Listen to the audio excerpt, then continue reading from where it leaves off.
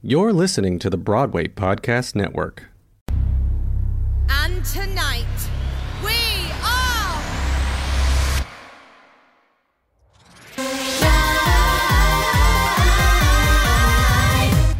Hey Queens, what's going on? It is Josh here with another episode of the Queen Podcast, and I am really excited about this episode because we have our first return guest coming back to the podcast to chat about an update of life, I guess. Maddie Bulleyment from the UK Tour cast is here and ready to rumble, and we're really excited. We chat just theatre, life, everything. This is a really long episode, guys, so please stick around right to the end because this is just a really amazing chat. It's not like our other episodes, and if you like it, I've got something in the works for you guys later on down the track. But this week, Maddie is back. The girls are nearly back on stage, so make sure you're checking out all the 6 official stuff. But you know what time it is. It is time to get down. Here we go. I'm the queen of the castle. Get down, you dirty rascal. Get down. Hey Queens, welcome back to the Queen of Podcast. This week we are going for something a little different because we have a return guest coming to join us this week. Maddie B, hello. Hello, how are you? I am fabulous. I'm trying to figure out when we last spoke to each other. Oh gosh. Let me see, because it's been a hot minute. It has. Yeah, it's been a long time. I think it's close to like 3 or 4 months. Like a lot has happened in the last like 26 weeks. Yeah. Wow. So that's what we're going to do today, guys. We're going to unpack the next 26 weeks and then chat about Maddie going back to work in like 3. So yay. Yes. Keeping everything crossed.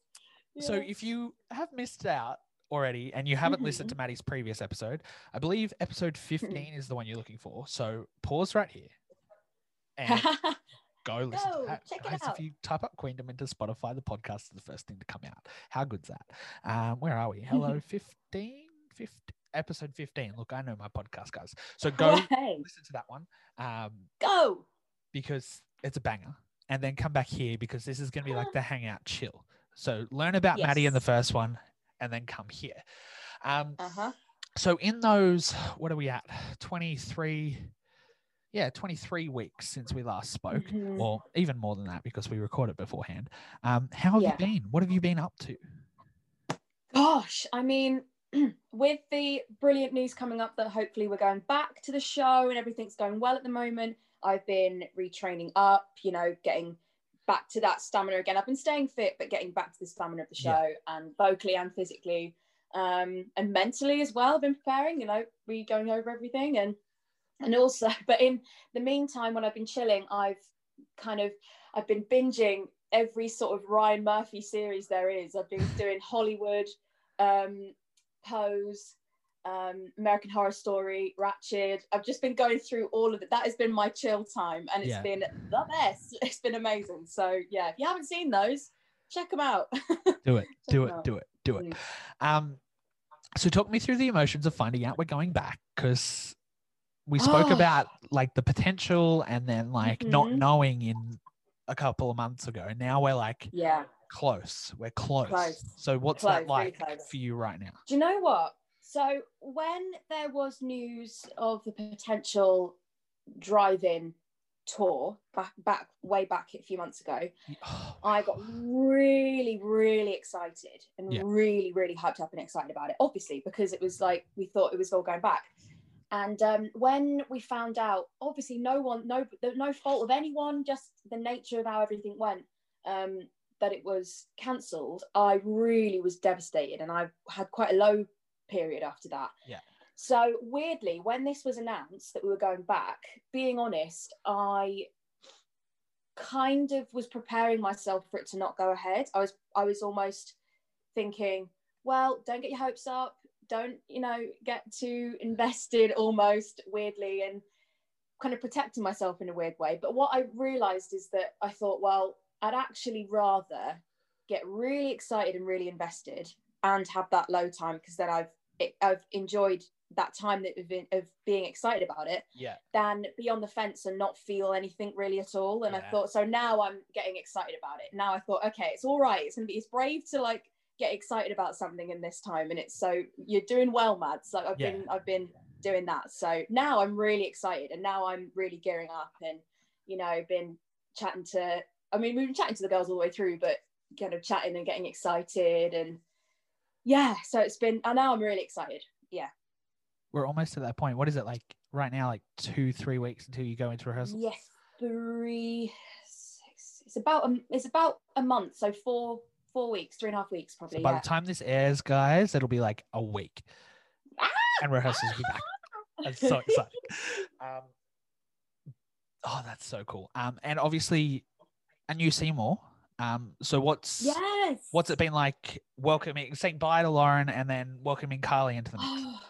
Do you know what? Obviously, because we're all very close to Lauren, and it was really, really heartbreaking, because obviously, of course, you don't want to say goodbye to one of your really close friends, and I think with the added not having known that it was her last show. Yeah. I think if knowing that, we would have made it like a big thing. Do you know what I mean? But obviously there was no way we could know. But at the same time, of course, it's not for like bad reasons. It's for very like awesome reasons. So it's all fine. Yeah. And so that's very excited, and we're all so happy for her. And basically, and then I gave Carly a message, and kind of we had a little chat and voice note, and it's been lovely. So I can't wait to meet her. I can't wait to meet Carly, and it's going to be great. So yeah, she seems like it's going to fit right in. It's just she's very similar from what I gather, from what we've chatted. Like she's quite similar to our group anyway. So I feel like it's going to just slot right in and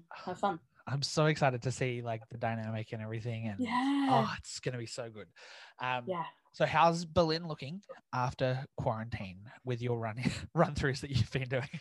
Oh gosh, I mean, so I'm definitely getting the stamina back, but also I think, do you know what? I was thinking through what I needed to go over, and yes, I mean, we actually had a lot of choreo sessions over Zoom with Carrie in prep to go to the driving tour.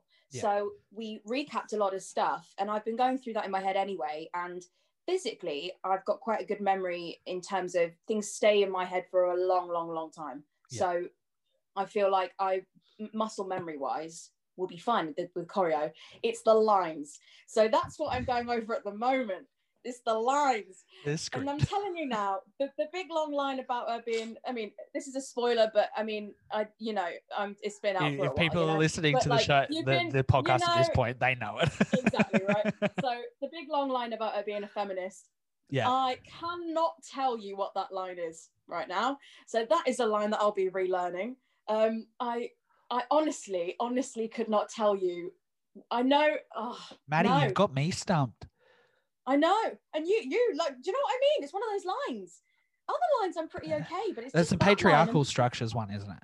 Yeah, it's the patriarchal structures one.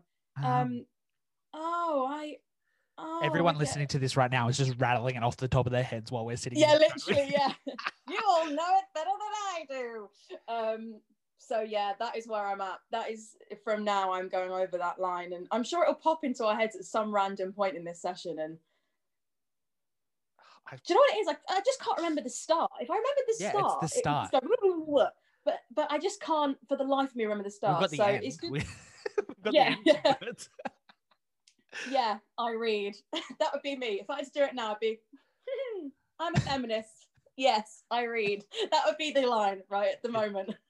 So that is where I'm at. That's, going over all the lines and getting that back in. And I'm sure once I've gone over the lines and once we've done that, it'll be fine. And we've talked about as a group doing a line run and all that. So it'll be chill. Yeah, sweet.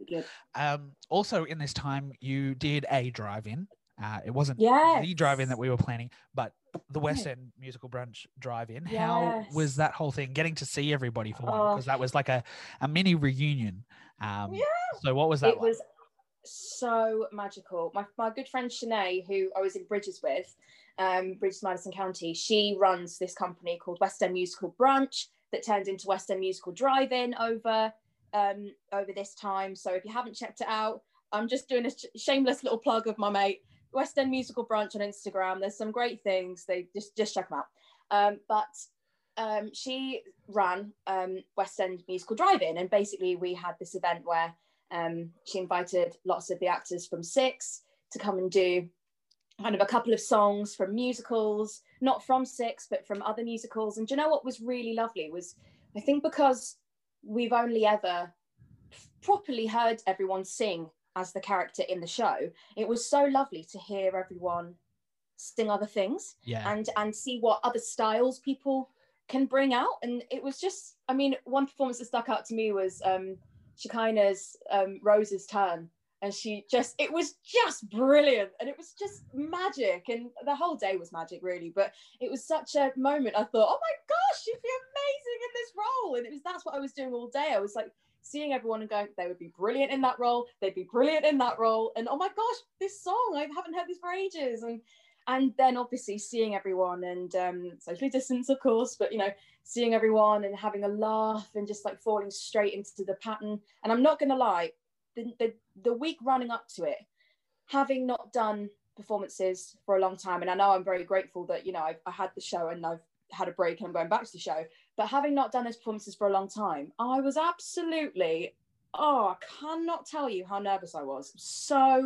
So nervous, especially with it being a new event. Like, you know, in no other universe have we ever experienced standing up in front of a load of cars and singing. Like, it's just a completely new thing. So when we got there, I honestly thought that I was going to be the only one, so scared. And I got there and everyone was there going, oh my gosh, what's going on? We're so nervous. So it was so nice because we all kind of came together and thought, let's just have fun and have a good time. So it was such a brilliant event, and seeing everyone, just seeing it made me fully, and I knew this anyway, but it reaffirmed how important theatre is in terms of something to look forward to and something to share and memories to have that you can form. And it was so special seeing everyone's faces light up, people dancing and beeping their horns. It was just great. It was just lovely. So yeah, very lucky. I miss theatre. I miss live music. Like, I was walking through a shopping center the other day and a band was set up at a bar and they were playing, and I was like, excuse you? Hi, what? That's amplified. Hello. I'm just going to get a drink and sit down for a second. It's just, it's crazy. It baffles me. And we spoke about my idea before the podcast, guys. You'll be made aware of it soon once I get it passed through the chains. Yes. But it baffles me how people still aren't understanding how important live performance, not theatre, but live performance is to society. Like, I'm talking all branches. I'm talking dance, bands, soloists, theatre. Like, it's just I think there's some places obviously in the world that the arts are so valued, and it's just beautiful to see. Like, I'm thinking kind of like Paris and France, and being the first thing that sticks out to me. And they quite immediately, I feel like I read that they got funding quite quickly, and a lot of places did get funding quite quickly because they realize how important it is. Like, they know how important the arts are. And I think it was I didn't realize how demoralizing it felt to have a government that didn't fully give that support early on, and even show any recognition. It was just, I didn't realize how demoralizing until I think I'd just been kind of putting it off in my head, thinking, oh, it's fine, it's okay, almost as like a coping thing. And then it got to a point, and I don't know what happened. I think actually it was something had gone round about what funding was going where and when it was going round and what that. And I just broke down into tears. And it just kind of, I think I realized how sad it is when you're kind of being constantly not even told that people don't care about it, but it's like it doesn't even need to be spoken about. Yeah. And it's like completely ignoring all these hundreds of people that are thousands of people that are working, again, not just in musical theatre, in gigs and bands and live art and backstage and dance and all this. And it's just and even to the point of how useful theatre is as an educational tool, as a developmental tool for people with kind of learning difficulties and disorders. Like how, I saw a video where there's this brilliant company that drive around in their van, and basically they can set up outside someone's house, and their sensory play theatre. Yeah. It's beautiful. And these little kids are just, you can see them light up when they've been missing that. And it's just, I think people that are doing things like that are just absolute angels right now, because it's not just important for like mental health and just to go to the theatre, and as much as that is wholly important, it's actually how people develop and grow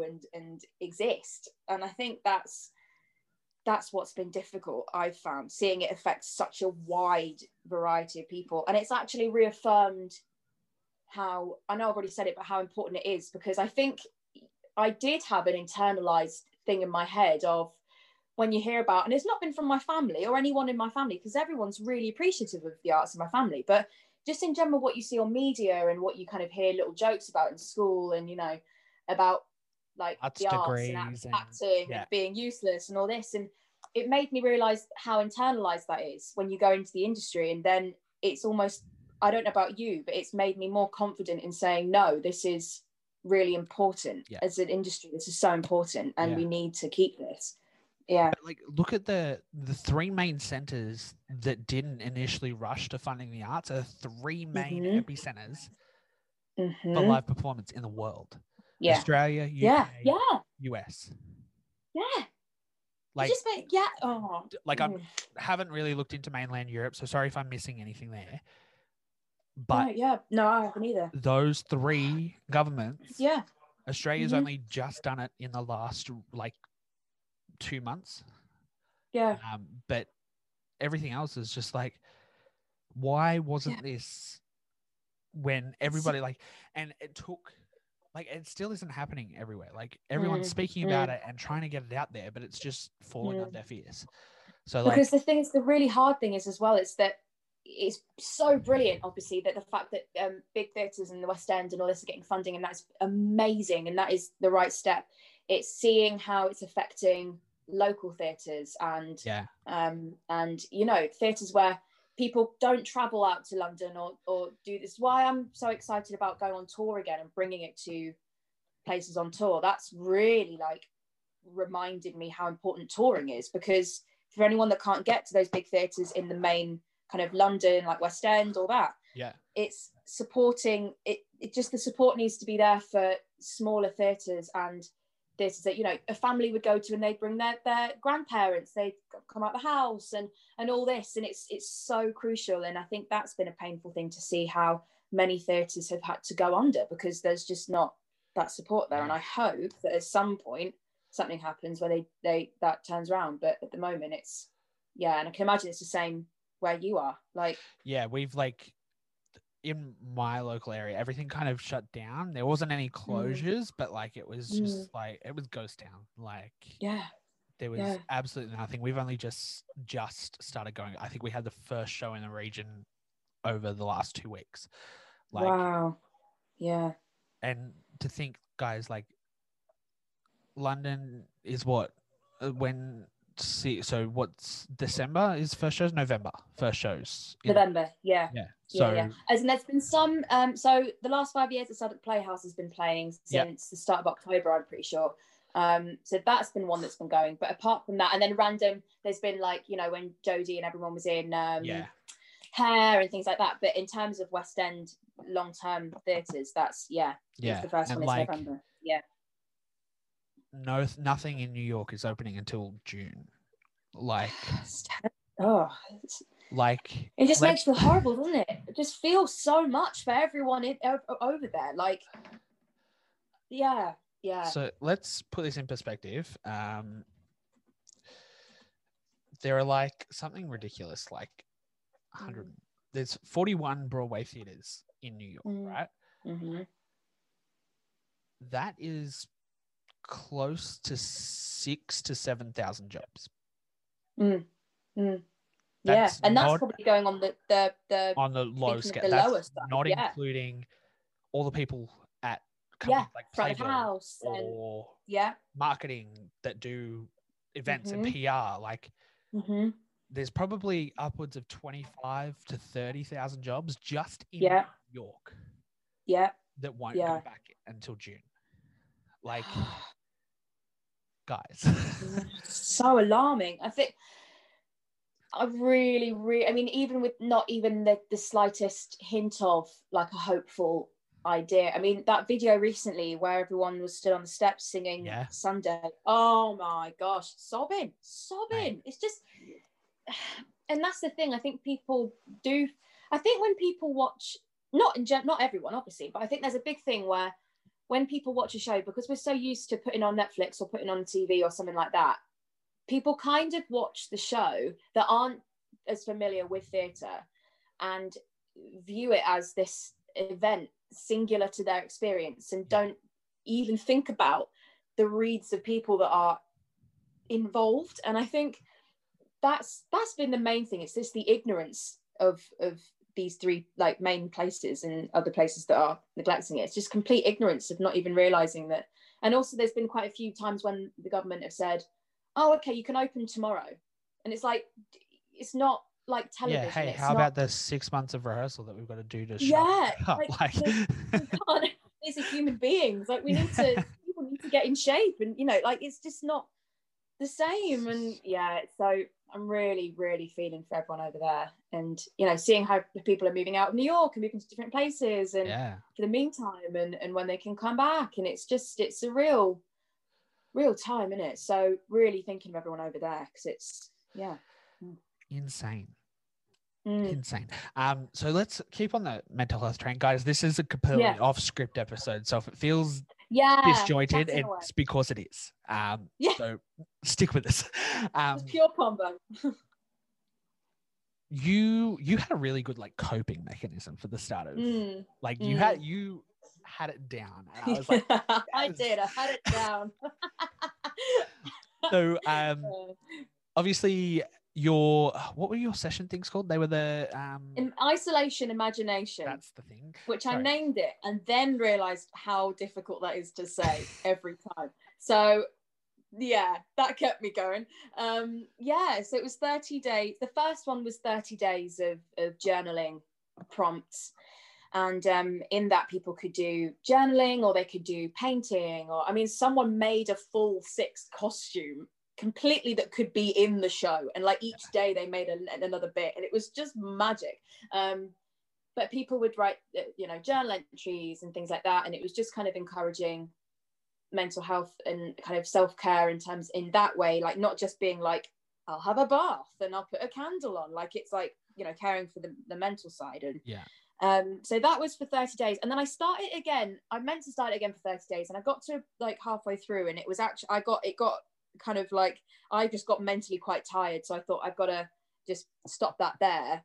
And actually after that was a time when actually I kind of went through my own kind of journey of I think I'd been using it as a coping mechanism, as much as it was a great coping mechanism to use, and I'm so glad I did it, because it really actually brought together quite a community of people. It was really special, and it was lovely to see everyone's vulnerability and sharing the fact that they were joining in, like even sharing and going, I'm joining in with this, shows that they were needing to use it somehow, and it was just really lovely to see.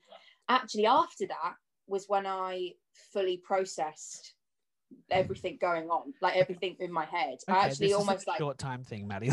Let's actually literally, I think it was actually when that kind of 6-week adrenaline low hit, and everyone kind of hit that adrenaline mark of right, this is long term now. And from then onwards I actually crashed quite a bit, and because I'd been running on that adrenaline, and then and actually was able to process a lot of this stuff myself. And I think because I've been doing the isolation imagination, I've been like, I'm fine because I'm running this and I've got nothing to think about. And actually afterwards I was like, come on, Mads, you really have. Like, yes, you've been journaling, but like, come on now, you need to have a look at this. And it was really healthy then. It was healthy for me to stop it at that point and process everything going on. Even things like, there'd be days when it'd be fine, and there'd be days when I just, you know, I'd have thoughts of, you know, what if I had my last show on 6 and didn't realise that was my last show? Like, that really played on my mind, because there's not that sense of closure there. And I really, like, it really got me. I think on those days when it was a low day, that was around, you know, the time at the start when loads of different shows had been having to close, and it really hit me how much for other people and for all of these other casts that was a reality. Like, they had their last show, and what that would do to your mind. And it really, so it was a real going through a load of these sorts of thoughts and prep almost for every outcome and eventuality, but also allowing, like, listening to music and allowing yourself to just kind of sit there in a feeling and not have to. I think I don't know about you, but I think what this has shown me and actually allowed a lot of people to realize is that it's all, like, you don't have to constantly be fine all the time. And funnily enough, I was going through I've got a few quote highlight reels on my Instagram page, and I'd come across the term toxic positivity quite recently, and it's something that me and my friends have talked about quite a bit. And I didn't realize that I would share quotes sometimes that'd be like, be happy, life's great, or like, be positive. And I realized that sometimes that's fine, sometimes that really works, but when you're not feeling great and you're not feeling positive, it just doesn't work. It makes you feel worse and doesn't do anything. And I really kind of had to look at how, like, I was able to process emotions like that and not have to feel like I was positive all the time. And I think also allow my head to grieve, because at first I was thinking, oh, I'm in this amazing show and I've got this thing and I might be able to go back, and so I'm really lucky, so actually I feel really bad for feeling bad, and there was all that going on. And then I heard a really great Brene Brown podcast. If you haven't checked out Brene Brown, if you're listening, go and listen to the podcast. She's an actual wizard, she's amazing.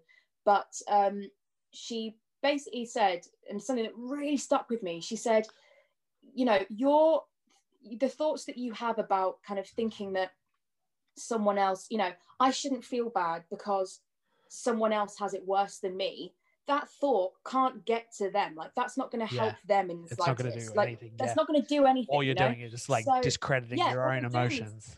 Exactly. You're suppressing and denying what you're feeling. And she said, so it's not bad in whatever situation to feel whatever you're feeling. And that really helped me. And I think, it just helped me get through the time. And also, you know, I'm home with really brilliant family, and we're all quite open about this sort of thing. So I was very lucky in that sense as well. I totally agree with that, because like at the start of lockdown was when the podcast picked up. So I'm like, I've been flying on that for like 5 months, and I got to a point where I was like, shit, like, why? Like, I said to someone, I was like, COVID's been a blessing for me, and they looked at me, and I was like, and I felt bad. And then I went home and processed. I was like, no, like, it has, like, I get to do something I love. I get to talk about something I love, and I get to have conversations that are potentially healing. Like, I don't know what anyone's going through, but sometimes just talking about shit. And that's what Jen and I did for like 2 months. We just talked shit every week, just for the fun of talking shit. Like, and I think mentally allowing your brain to go, of course, COVID as a situation and as what the devastation it's left has been awful, but this time for people that have been healthy and been able to sit and process this time has been a real I don't say gift, but it's a time that we've been given, that it's not a bad thing that we've been able to use it in this way. I think that's what it is. Do you know what I mean? It's like, it's not a bad thing that we've been able to use this time for people fortunate enough to be healthy in a way that is a healing time. Because in a time that life is so rushed and so quick, and the next thing and getting onto this thing and that, that actually having this length of time is such a strange feeling. And I think it's actually been quite useful for a lot of people to be able to learn how to deal with this sort of time. Again, for like, if it happens again, you know, touch wood, it doesn't, but like, to just process being on your own and having that time and developing things that you would never have normally, you know, things that are growing out of this time that would never have happened, like your podcast and, you know, things that have been going on. So yeah, I completely understand that, completely get that. But also just like focusing on things and like that's, you said it there, jumping from thing to thing. I think the biggest thing that we saw come out of this, and we had a chat around this time, was like the Black Lives Matter movement and everything like that. Yeah. There was nothing to jump to.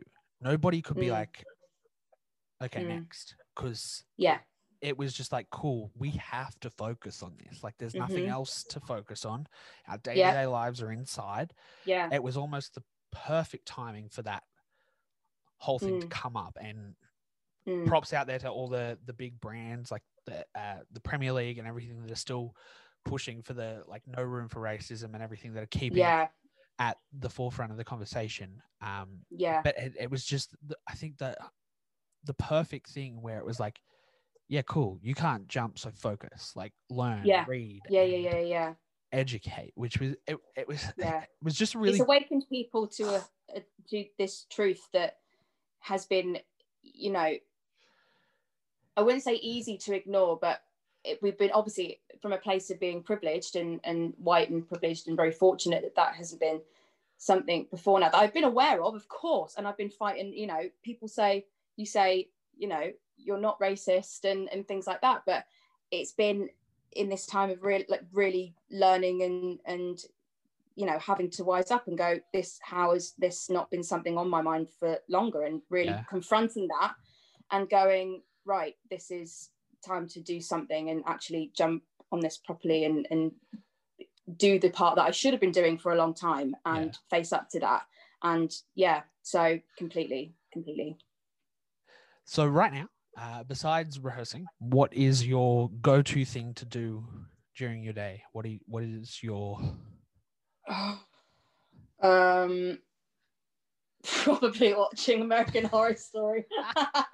No, it has been Netflix actually, but that's just been my way of relaxing, I think, and spending that time, and also playing guitar and writing music and allowing. Also, something that I've found really great over this time is realizing that you can do things creatively for the sake of just doing them creatively. It doesn't have to be with an end goal or a purpose, or like I can play guitar and I can have a sing just for the sake of playing guitar and having a sing and writing a song, not even for the purpose. And you never know, like I'm absolutely not saying that I would be releasing any music. I'm putting that out there now. But I'm gonna edit that whole part out. We're gonna start the conspiracy. Woo! No, it's fine. It's fine. What was that, Maddie? You're releasing an album at the end of the year? Huh? What? Sorry, what? No. But you know, it's something that has been able to let your brain kind of just have that freedom to create, without having to think, oh, okay, I've got to get this deadline for this and do this for this, and have people think almost. Funnily enough, when I was starting to, I've been writing, kind of having ideas for writing music for a long while, for a few years, but I realized that I had a kind of frame of mind when I was like, oh, what will people like, and what will this person like, and and actually this time has made me go, hold on, like, what do I like, what would my brain like? Like, and that's so important. And you kind of think, hold on, like, I have agency over this and I have control over that. And it's been really lovely to listen to all this music that I would never have listened to, because I don't know, I might have thought weirdly in my head, oh, it's just, that's really like wacky and out there, but like, no, I really like that. And like writing music in the way that you want to write it, or I don't know, painting in the way you want to paint, and creating in any way that you want to create. And I think finding the joy in that, and in movement and in song and all that, without it being for, I don't know, to sell something or for a purpose, or has been really healing and really lovely. And that's what I've been doing whenever I haven't made myself go, okay, every day at this time I'm going to write something, or every day at this time I'm going to play piano. Like, it's like, if I've felt like it, I've gone, oh, I'm really feeling like this today, and learning to trust your gut instinct and your knowing, and kind of going, oh, okay, I'm feeling like this, so I'm going to do it, instead of thinking, I'm feeling like this, but I'm just going to like get on with this. Like, and reawakening that again has been really, really special. So that's what I've been doing recently. And I've been kind of trusting that and going along with it and seeing. Yeah, I love that. And just while I've got the thought, guys, speaking of Netflix and the arts and how important it is, I don't, do you watch The Blacklist? No. So this is something my mum brought up to me. I don't watch it either. No. The end of their last season that they recorded was just as COVID restrictions hit on filming television. Whoa. Right? Okay. And they had half of the final episode of the season recorded. So instead of waiting until filming could go back, the creatives sat and animated the sections that they hadn't filmed. So go and watch the last episode of the most recent season of The Blacklist. And they do like a whole, they like cast talks about it and everything. But they literally edit sections together and it's all animated to finish the episode. And I'm like, this is just like symbolism of so COVID. cool. Like it was, I was just like, oh, I don't know the show. I don't know what's going on, but I just watched the episode and it was just like, man, like tell me the arts isn't important. Like imagine like all the people, all the animators that had to work on that, like the storyboarders that would have had to translate the script into something that could be animated. Like, guys, if you don't understand how big the arts industry is, please Google it, because like there are so many people. Like look at, and it's so exciting. There are so many jobs. Like people can be interested in the arts and think, oh, but I'm not interested in that job or that job. There are so many jobs that you can almost literally cater to what you like as a person, and you specifically. Like there's so many jobs out there that just do it. It doesn't matter if you can't dance or sing or anything. If you can do hair, if you can do makeup, if you can write, if you can costume, and hold it's been a amazing. camera. No, actually, well, thing is, so after watching Ratched, that's on Netflix at the moment, brilliant series, quite a bit gory, quite serious, so you know, if that's not your thing, but it's just brilliant. And there's lots of interviews with the cast, and they did like, you know, Zoom interviews and all this, and they're talking about, and the good thing is about it that they've got all the loads of members of the team on there. So they've got like costume on there and design, and the nice thing is that the designers and the costume are aware of like how the actors informed their choices, and the actors are aware of how the costume informed their choices, and the set informed their choices. And it's such a brilliant like way of looking at how it's so interlinked. Like you can't, yes, I mean, if you look at it, you know, if there's a stage and there's someone that's saying a monologue, yes, okay, that's it, acting. But like the good stuff is when it's all mixed and it's all, everyone's sharing and interweaving, and like, oh, it's just magic. It's magic. So yeah, just it's how people. Guys, don't can you realise tell that we're not only a part of the industry, but we kind of love it? Really? Do it? I don't know. But like, I want to hear everyone's like opinions right now. Yeah. Like, I feel like everyone's like biting their tongue, and it's gonna like, there's certain little snippets that'll like bubble up and then just go down. Yeah. It's like the Do you know pot what is it like is? simmering. It's just like sitting. Yes. Yeah. I think it's interesting because places like Twitter, it's so easy to broadcast an opinion straight away, and I think Twitter's been very vocal about all of this. But in like statements, obviously, because Twitter, you know, can't have that depth on Twitter that's as much. Whereas Instagram has been very positive and not had as many like statements and all that. It's been like flash things. And I think it is true, like this sort of recording and this sort of podcast now, of being able to talk in depth about it, and I don't know, like just think about things that you wouldn't have thought about just on your own. Like you may have thought about it in your head, but I mean, chatting and sharing that, and even like sharing it with someone else, and realizing that you aren't alone in certain frustrations and thoughts is so important, because you do think, oh, am I like really overthinking this, or am I, you know, again, other people have it worse, even though you know that. And it's good to chat about all of that and properly vocalize. And yeah, I do think there's going to be a lot of, the It's longer it goes on, there's a lot the of like longer the small outbursts of anger that that are then simmered by like small glints of hope. yeah, Like, yeah, I feel like a lot of the six people were like teetering on the edge, and then you guys got that news, and then it kind of simmered. But like, imagine being the guys from freaking Phantom, man. That freaking broke my heart. Like, honestly, and, like, ALW doing like the walkthrough of the bump out. I was like, yo, stop.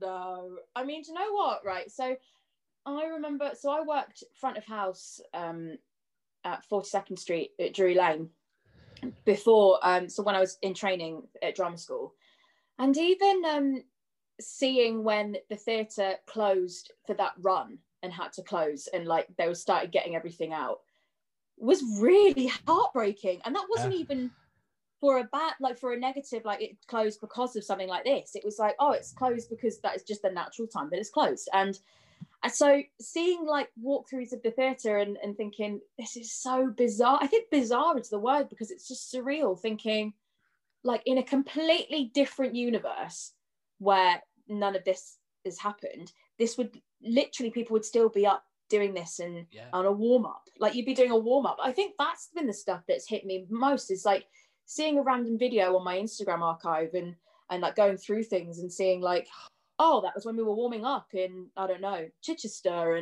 and that was a random little laugh and vocal scale we did. And like, it's so, the small things like that, the normal things that you're going through, and what you miss, kind of just being around people and in the normality of that. And it's because it's not just like, I think that's what it is. It's not just like, in the same way that we talk about, it's not just like the industry, like, you know, so many people in the industry. It's like, it's not just the actual show itself. Like there's so much, you have a couple of hours leading up to it, and you have your warm up, and you're getting into wigs, and you're putting your makeup on and having a chat and a laugh in the dressing room, and then you're all kind of chatting, having a laugh about that performance afterwards. Something could have gone wrong, and you're having a great, and it's all of that. Like even things like, obviously understandably we're not going to be able to be at stage door to see people, feels really strange, because that's a big part of how we meet and how we share that excitement with the fans. And it's kind of, even thinking about that, when it's like, it's just so special, and I don't know, it's just really odd. And I think that's what is the odd thing. Like that was, did you see the Britain's Got Talent musical performance of no, I didn't. I haven't had a chance to watch it yet. Oh my gosh, you're just gonna love it. I mean, it literally starts with cameras panning across of these empty theatres, and I was gone. I was in bits. It's the cast of Mary Poppins, Phantom is the Phantom, and Christine, and then it's Les Mis, and they all come together, and it's I've got it there. It's beautiful. I'm watching it afterwards. Yes. But like, it's gorgeous. Did you see the photo from New Zealand the other day? Tell me more about it, because I feel like I did. Mary Poppins was the first musical to open back up. So they've actually had a fully packed theatre. And it was just like we're sending all our love out to everyone else in the industry around the world. I was like, man, the fact that like, it's just, and like, the fact that a whole show can open and with a full theatre. Full theatre. I mean, do you know what? We're really fortunate when we, touch wood, everything going well, go back. Superstitious. I'm like, gotta do it. Go back. That the tour casts are going to be in Salford, and Salford's the Lyric Theatre's capacity is huge, and socially distanced, we're still going to have 800 people in there. So it's going to be this brilliant audience still. And I think, and that's, I realized I was just so lucky, because it's still going to be a great audience, and like so much like energy, and the vibe there is going to be great. So really fortunate in that sense to have still a big audience there. But it's just, I mean, and also actually when we were in Wolverhampton, that was the week before lockdown, and people were starting to not go to theatre anyway. So it was kind of like everyone was socially distanced, because everyone wasn't going, and it was really odd. But so it's almost, we've had a bit of practice there. It was really weird, because like I was at closing night for 6 in Sydney, and walked out and I literally had a conversation with a group of people about how there wasn't a sign of COVID anywhere. Like you couldn't see it. Everyone was just acting normal. There was something like 120 people at stage door that night. Like it was ridiculous. And it was just like, you looked around and you're like, no one's worried. And then like No.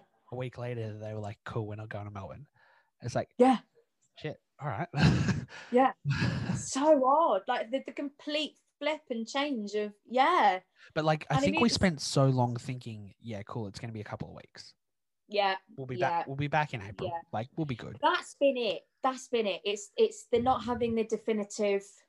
This is like, when. Yeah. This is when, and I think that's why I think now with certain things opening up here, the fact, I mean, it's so reassuring even having a date, like a plan somehow, and really, really feel for everyone in New York that is just thinking there's literally no idea. Yes, June, but they still don't like, even have hope in June.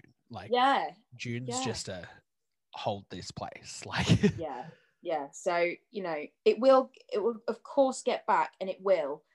And I do have hope for that new, again, like, you know, we were talking, you know, about just conversations and about trying to think. I think the ideas that people have come up with for, you know, how to do productions outside and socially distanced, and even, you know, the drama school I went to, the way they did Showcase, and it was all filmed, and it was really clever, really cleverly done. And I think people are adapting and creating in a different way, in a new way that is pushing boundaries and pushing the creative limits of what they did before. And that's really exciting to see, and how people are kind of coping in that way. But I do think there needs to be more. I mean, there's brilliant pages for over in the UK. I mean, so Applause for Thought is a big one. I mean, obviously all not the normal helplines and things, but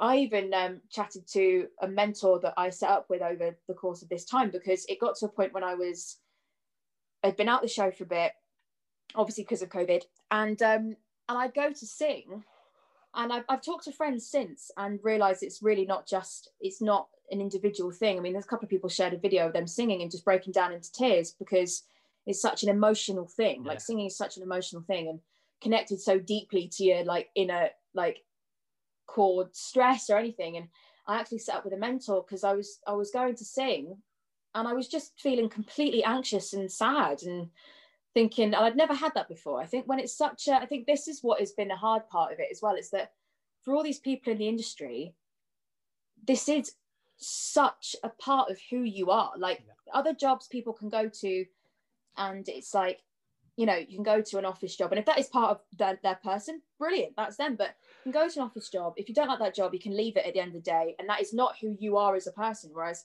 theatre is so like, it's you as you grow up. And I mean, you ask actors all the time, you think, what are your hobbies? I remember being asked what my hobbies were, and I was like, dance and theatre. Exactly, and what like, I get paid to do. And I was like, yeah. So like, there was nothing. So like, I set up with this mentor, and she was brilliant. She's called Claire, and she's got a Show Minds is her page on Instagram, and it's just, and it helped so much, because it helped to kind of like fall in love with singing again, in a way that was to sing and not have that anxiety there. And I think it's just such an expressive way of releasing your emotions, that when suddenly that thing has been taken from you, and yes, technically you can still sing at home, but it's the connection to that emotional, it's like the connection to the emotion. It's and it's when it's in direct correlation with what's going on, and the sadness that as a collective people are feeling.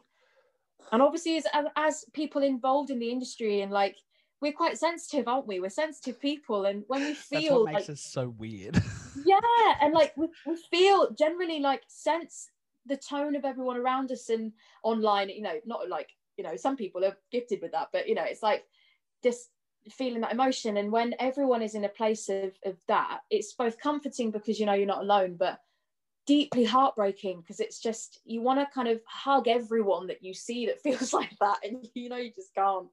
But anyway, so that's my random ramblings about all that. But yeah, so it's really strange. That's what I think has been a big thing, is that everyone's so intrinsically linked to, even where you, like, how you sing, and you hold all your, like, how you can hold stress in your like core, and then the moment that you release it, it's like, oh, but like, it's that when you think about it, where you hold all that stress is the exact same point that stresses when you're about to cry as well. It's like, oh shit. yeah, like your jaw and your tongue root and all this, and like you're clenching your jaw, and the moment you release that, it's like, oh, like all the emotion, which is great to just have a cry and get out. I'm all for having a good cry and getting it all out. So, but yeah, I think I'm gonna have one after this. Look at this. Oh yeah. Oh no, Jesus. same. Honestly, it's been, and I think as well, it's like being able to know that it's okay to, it's not wrong and it's not bad in any way to be fine for like a lot of the day, and then have like an hour where it's just you're really struggling, and then the rest of the day be fine. Like I know that I very much at the start of lockdown was like, oh, I don't have anxiety, and I'm not having low times because I don't have it consistently. Like I'm not having it all the time. And I think now I've realized like that's not actually how it works. Like you can have days of feeling so great, but equally days of just you can't get up. Like, and that is any unique way that you are feeling it is valid and okay, and that's something that you are able to work through in whatever way you want to work through it. And there's no pressure to do it in a certain way. Do you know what I mean? It's these all ramblings that kind of happen, and yeah, it's a real wild one, isn't it? It's Well, interesting Jordan, when you start to like think about it and start to unpack it in your head. You're like, it just kind of makes no sense. Like, yeah, everything is just like, what the hell? Yeah, I think that's been the painful thing, is having to accept that there is no logic to it, like, and just come to terms with that kind of suspension, like feeling quite suspended of like you can't. I mean, there's certain things you can blame, certain governments you can think about and all that, but it's not even that. It's like just the whole thing about it, even the governments that are controlling it, as much as there's certain ways that there's been things they've completely ignored. There is no way that they could have even anticipated this happening anyway, so there's no one to blame. And I think that's where the difficult thing lies, is that there's nowhere to go with it. Like there's nowhere to place the blame, and there's nowhere to go. It's just kind of to keep that there, and there's no answer really, is there? There's no answer to kind of resolve it. What baffles me, I'm just trying to do the research, guys, as we go. Yeah, cool. Last week, what's today? Tuesday. So last Monday. Yes. In New Zealand, 31,000 fans were packed into a stadium to watch a live sporting event. 31,000. Oh my That's days. how good things are in New Zealand right now, folks. Oh. They had a sold out crowd in a theater to watch a musical. No social distancing because it's not freaking needed, because they handled their shit.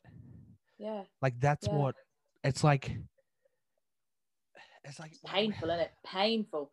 And I actually also do feel for the fact that, I mean, not just theatre, not just people in theatre in America, but everyone in America at the moment with voting and with everything leading up to it, because it's something that really, yes, is so key and needed, that is needed at the moment. But it's almost like having that on top of everything going on is just such an added stress that I can imagine is really difficult to kind of process at the moment. And that kind of, which again is why theatre is important, because usually that's where people go to in a time where they're stressed. And I think it's so weird as well. I had a variety of different opinions about theatre being released as live stream through the whole lockdown. At the start, I was quite worried, because I thought, what if this means that people see it and think, oh, I've seen that now and don't want to support theatre afterwards. And then I realized it was the opposite. It was like, people, if you know that you like a show, you're going to want to see it live, because you know it's different. You know that feeling is different. And actually the fact that this has provided such relief and such comfort to people everywhere, whether you're in theatre or not or anything. I was having friends that aren't in theatre that were messaging me saying, have you seen this? Have you seen 12th Night that was up on the Nationals YouTube, and Frankenstein, and it wasn't amazing, and Small Island? And it's just like people that have, don't go to theatre, and they don't have, know about theatre in the same way, because they're not in theatre. And And like my friend that's we did dance growing up together, and she's in architecture now, and but she was in the queue for the Les Mis tickets, and the moment the Les Mis tickets went out, everyone went to try and grab them, and it was everyone was sharing that again.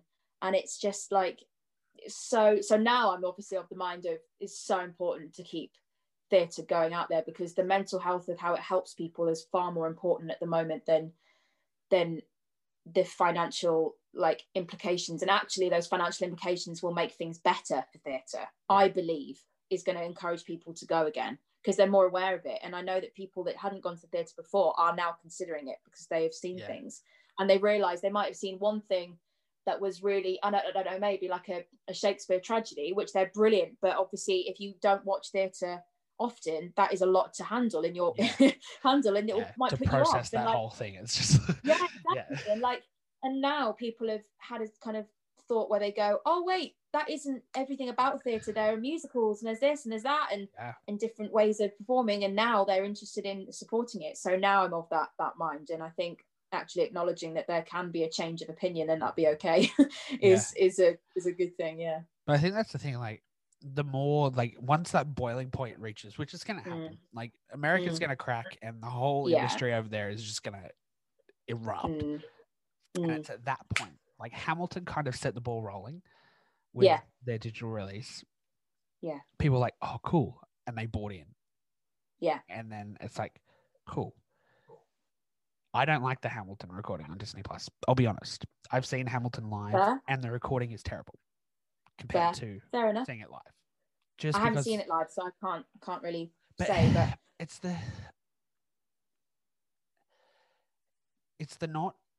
the feeling. Like I'm a very much, when I see a show, like this is just me being the theatre person that I am. Yeah, of course. Very rarely will I watch the leads, because the leads don't tell the story. They sing the story. The ensemble and everything going on in the background is what's going on. So when you're watching Hamilton and they've got a sick close-up of Leslie Odom Jr., sick. But what about Man 3 and Woman 4 that are doing something in the background? They're actually telling you what's going on there. That's what I want. And that's what ruined Hamilton for me. And I'll be honest, like people agree with me. That's cool with you. But like all the theatre fans go like, what? Yeah, I'm just like, no, honestly. I know exactly what you mean. I know that it's made me want to see it now in person, because I do want to get that context of seeing it and being able to take in all of it, like and see how the shapes and how the glances are actually like directing your attention, and how that works and like flows around the stage. And I know that I watched it, and then I watched it again to watch the ensemble, because I just thought it's so clever. I mean, how the ensemble is used in that show is so fantastic. And I mean, even like learning about how the Bullet character, I mean, even that is just like magical. And like I'd love to see how that character again works from afar, seeing how it moves, and like just so magical in that way. But I do know what you mean, and I think that is what has been exciting for some other theatre productions, is that there's been slightly more zooming out. But I do know what you mean, and I think it would be really magical for people to hopefully be able to see it. I mean, I know it's obviously very expensive, but to see it in person, I think that's actually what I realized, is that you do get a different experience 100%. From how it's filmed to how you see it, and that is what will make people want to see it in person. And again, it's that whole mood. Opening night for Six in Australia, guys, I sat behind the stage. Like I literally looked down at their backs the whole time. Like I saw transitions, I saw movements, I saw things that I didn't see. I wouldn't have seen if it was front on recording. Like you get experiences. Like it's just so. It doesn't matter if you're in the very back row of the mezzanine or whatever it is. No matter where you will get a different experience every something's time. going to happen on stage. Someone's going to say a word wrong. Someone's going to do a wrong movement, move to the wrong spot, move at the wrong time, and there's going to be a glance that you're going to pick up on, not knowing that it's not choreographed. Like, sure, if you've seen the show like 12 times, you'll know. But it's just a completely live magic moment in that moment that is. I mean, I remember even like so I remember being a student and seeing Matilda for the £5 tickets that they do in on West End, and I remember sitting I'd seen it from the stalls really close up for a birthday present, and I just like, it was just magical, and it was just, so close to the actors and seeing how everyone moves, but then sitting in the balcony bit, I saw all of these shapes of the choreography and how the stage actually works and moves, and people bringing things on. And I was sat from a point that I could see slightly in the wings, and it was actually quite comforting to see people in the wings and kind of prepping and getting things on. So I thought that's really cool, like, because you get that feeling, and it's just lovely to see how it functions. And even, I know you're not meant to be able to see the stage managers, but like seeing how the stage managers are passing them things and seeing how it all or sitting about. in like the front really 2 rows and hearing people warm up or do something backstage, but you're not supposed to be able to hear it, but you're that close that you can hear something that's not tangible. Like I had that experience with Hamilton. Like I saw it twice within 2 weeks. Saw it in Chicago, right up the back, very back row, back corner. Got to see all the movements, all the stage movements and everything. And then saw it on Broadway 5 rows from the front. When the revolve happened, all I saw was people turn. And it was, I was like, sick. I know there's a revolve there, but that, like, I get it. Yeah. Like, it looks weird when you can see the revolve, but like, yeah. Oh, okay. But like, it's so magic, so magical. And what was it? Oh, okay. So there was Wise Children.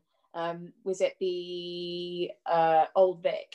And I saw it again when I was in training and in 3rd year, and they purposefully made it so the wings were completely open. Like they took away all the curtains and it was completely open. So you could literally purposely see everything, and like characters, because they were multi-rolling, getting into the next costume, and the stage managers were really visible. And it was just, again, magic, because you could see little conversations people were having, and oh, could you just pass me that? Oh, thanks so much. Like it was so honest and raw. And I think that is what is really cool about Six, is that again there is something every time that you watch, and it is different. Like even a way that you'd look at, I don't know, that I'd look at Arlene on the keys, or or sharing like a moment reaction, like when you're doing something with like a bass player or something like that. It's like there's just a vibe, or like if the crowd reacts something to a different, you're going to turn around and have a different reaction with the band, like especially on tour, because each place has such a different, obviously the consistency is that everyone thankfully loves the show, but it's how different places react. So Oxford loves I got the vibe that Oxford really appreciated the facts and the historical elements, and they got all the in jokes about the history, and that was really satisfying, because it was like, oh, that's really cool. But like, so Glasgow was, I don't know whether I probably mentioned this on the other podcast, but Glasgow was so like, they were so receptive to everything, and it was kind of, they'd react according to what the joke actually was. So it could be a joke about like, I don't know, either a sexual joke or putting someone off, and like the reaction wouldn't just be ha ha ha, it'd be like, oh, it would be like, and that's really exciting, because it gives you that almost tennis match of like throwing it and then giving it back. Let's see what we're gonna get now. It's like, I just love it. So I know that is something that I'm gonna, having that connection with an audience and looking out to an audience, and even with them, it doesn't matter about the masks and seeing smiles and all that. It's like the eyes. It's the eyes are so important, and it's what the eyes give. And it's like, I can't wait to have that again and share that. And even like, I remember there was things like there was a little girl who came to see it who was quite severely autistic, and Six had been something that had helped her stay quite calm, and she loved the show, and she was dressed fully in Anne Boleyn, like green costume, everything, and she was watching, and her eyes were just, she was so like still in the seat, and she was just like, her eyes were lit up, and her family, it was the beautiful thing about it was watching her family watch her. Like as I was on stage, it was watching their reactions and her reaction, laughing her head off, and them looking at her and seeing how special that was. And she was so lovely. She actually she'd made a bee for a necklace, and it was this beautiful little thing where she'd glue gun sequins onto it, and it was just so special. And she stood up and gave it to me, and I was on stage and she gave me this thing, and I remember being like saying, oh really? Oh, thank you so much. And she was like nodding, and I got to see her afterwards. And her mum, I remember her mum saying to me, like, that's the most like calm and like relaxed and focused she's been in such a long time. And and that is what it is. That is the magical thing about it, is seeing how it actually creates that feeling and that effect. And even what I also love as well is that you can tell when someone, and I'm not trying to generalize at all here, but I generally tend to find it went for Six as a show, older men in a couple that have like older married men, right, that wouldn't normally come and see a show. So many of these experiences in Sydney. And I love it because like for the first 10-15 minutes there's a sense, not everyone, there are lots of couples and lots of men that come to see it that love it from the get-go, and it's like it's brilliant, but certain times you see a sense of wariness where it's like the first 10-15 minutes there's a sense of, oh yes, yeah, sitting back and you kind of get a sense of, you think, hold on, stick with us, because I just feel like, and by like Holbein, right, by like the laughs that you get in No Way and Don't Lose Your Head, you can see them starting to like, okay, get into it. Holbein hits and they are like, what the flip is going on? And then from there they are like leaning forward in their seats and like so with it and standing up and clapping, and it's really lovely to see perceptions change through theatre. It can do great things. It can change minds. It can change perceptions. It can, I mean, we could just, I had it. One of the shows, there was an older couple sitting there, and the guy was just complaining. He didn't want to be there. He was just complaining. He's like, oh, what is this? And I had like a full conversation with him trying to explain the show, and he was like kind of buying in, but he was like, oh, don't want to be here, wasting money, rah. I walked behind him as he was walking out, and he was just like, that was amazing. And I was just like, oh, tell me this industry isn't fucking important, guys. Please fight me. You know what? My mum was someone was sat behind my mum. They came to see it in Chichester, and there was an older guy. I don't think his reaction changed, but there was an older guy sat behind my mum, and in the bit when he goes, I guess he just really liked my head and the whole like blowjob joke. He went, ugh, and it killed me off. When my mum told me that, I was like, brilliant. And I thought, do you know what? No matter if that perception changes or not, it is great to know that this show is doing what it's meant to be doing, in the sense of challenging perceptions about women on stage, what women can say. Like, it's just brilliant, and I just loved that. It really kind of reaffirmed what, like, the faith I have in the show of challenging that and actually serving a purpose of getting people to think, even if that meant that he had a conversation with a partner and then they said, why? It's like, why can't women say that? And all that, even that, like, it's just brilliant. And if not, then we know that it's doing something, like it got a purpose. I love sitting in an audience when it gets to that joke and you get like, leading up to it, no one else in the audience has seen the show. Yeah. You're just like, oh shit, here we go. And it's like, as it hits, you're just like, yes. Oh. Yeah. And it's the first ripple of laughter. Yeah. Of people like, ha ha ha.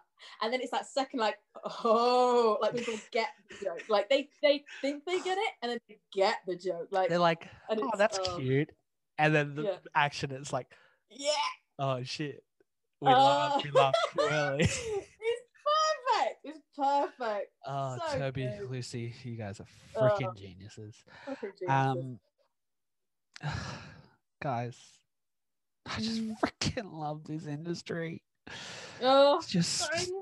and thank you for doing these as well, because honestly, like, I know that when the one that our podcast was released, number 15, anyone wanted to listen, links below, was released. It was a real moment where people would message and go, oh, that's made my day, that's really lifted me up today, and that's really helped me through today. Or I'm still getting tagged in stories every now and again being like, I'm still listening to this, or this is my favorite podcast right now. I'm like, and you've like helped do that. Like, that's something you've helped to do through this time, and you've used your like skills and your like time and your care to do that. And I think that's something really special that you should be so proud of, because that is something that's really helped people through, even in the smallest or biggest way. Like, that has really helped people. So thank you for doing these, because so much planning and so much behind the scenes that that goes on, and yeah, and you appreciate it. It's not just like,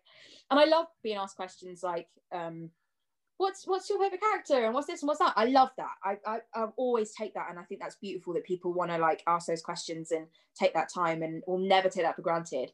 And at the same time, it's lovely to speak in depth about theatre, like from someone that like really is involved and loves it as much. So yeah. Thank you. Yeah. It's just one of those things where like, and I hope like this conversation goes, like those people that have seen shows multiple times. I'm looking at Frozen up here behind me. Like, you guys can't see the video. I just realized this is audio, but I've got my Frozen table, and Frozen's gonna open in Australia, and I'm just so excited to watch UK. that. Yeah. I'm just so excited to see that. Like, have you seen it yet? Yeah. No, I haven't. No. It is. I heard so many bad things before I got my ticket, and I got an $80 ticket. It was like 6 rows, dead center, and I was like, cool, I'm here for it. Elsa's costume change.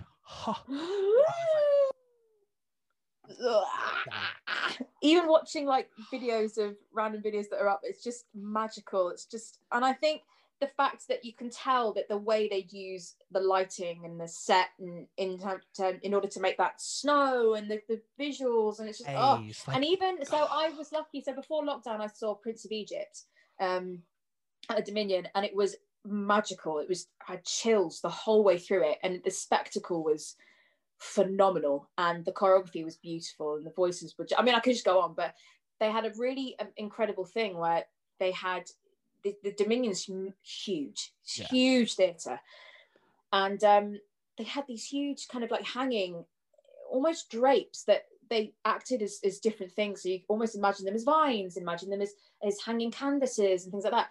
And they actually, during this big storm moment, pulled out round the side of the circle and theatre, so you literally were enveloped in this it was when the parting of the seas, like that moment, and it was just, I can't describe how magical it was, like that you were actually in the sea. It was like, but I can't even, it was break just it down so even magical. further and think about how many months of planning it took to figure out how to make that work, how many people it took to figure out that the design, and not just about like the visuals and how it's projected and all that, but actually the physical architecture of how, in this theatre being as old as it is, how are we going to set up this framework in order to support it and not have to go, and then you actually then go through to like, this theatre is probably a listed building and supported, so how has it got the legal rights, attach anything to it, or literally like there's so many like legal theatre advisors and like, and the teams and people in the offices, and it's just like,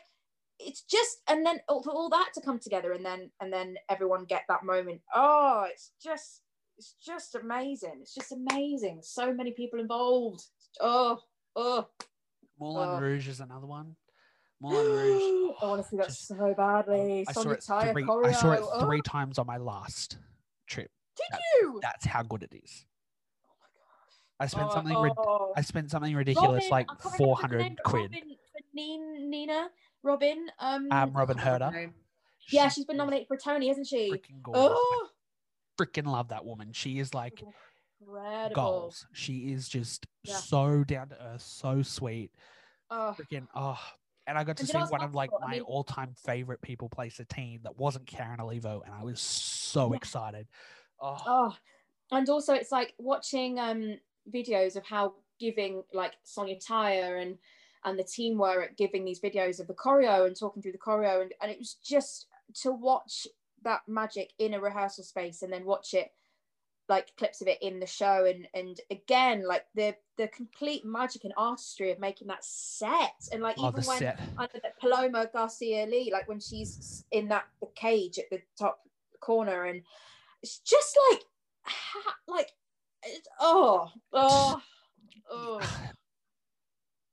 and the wigs in that, even the wigs, like the fact that how firmly they have to be on their heads, like in order to do the choreo that is like whipping their heads over and like whacking their leg up, and like some of them are sitting a solid foot and a half off their heads, guys. Like these aren't small. These are like Priscilla.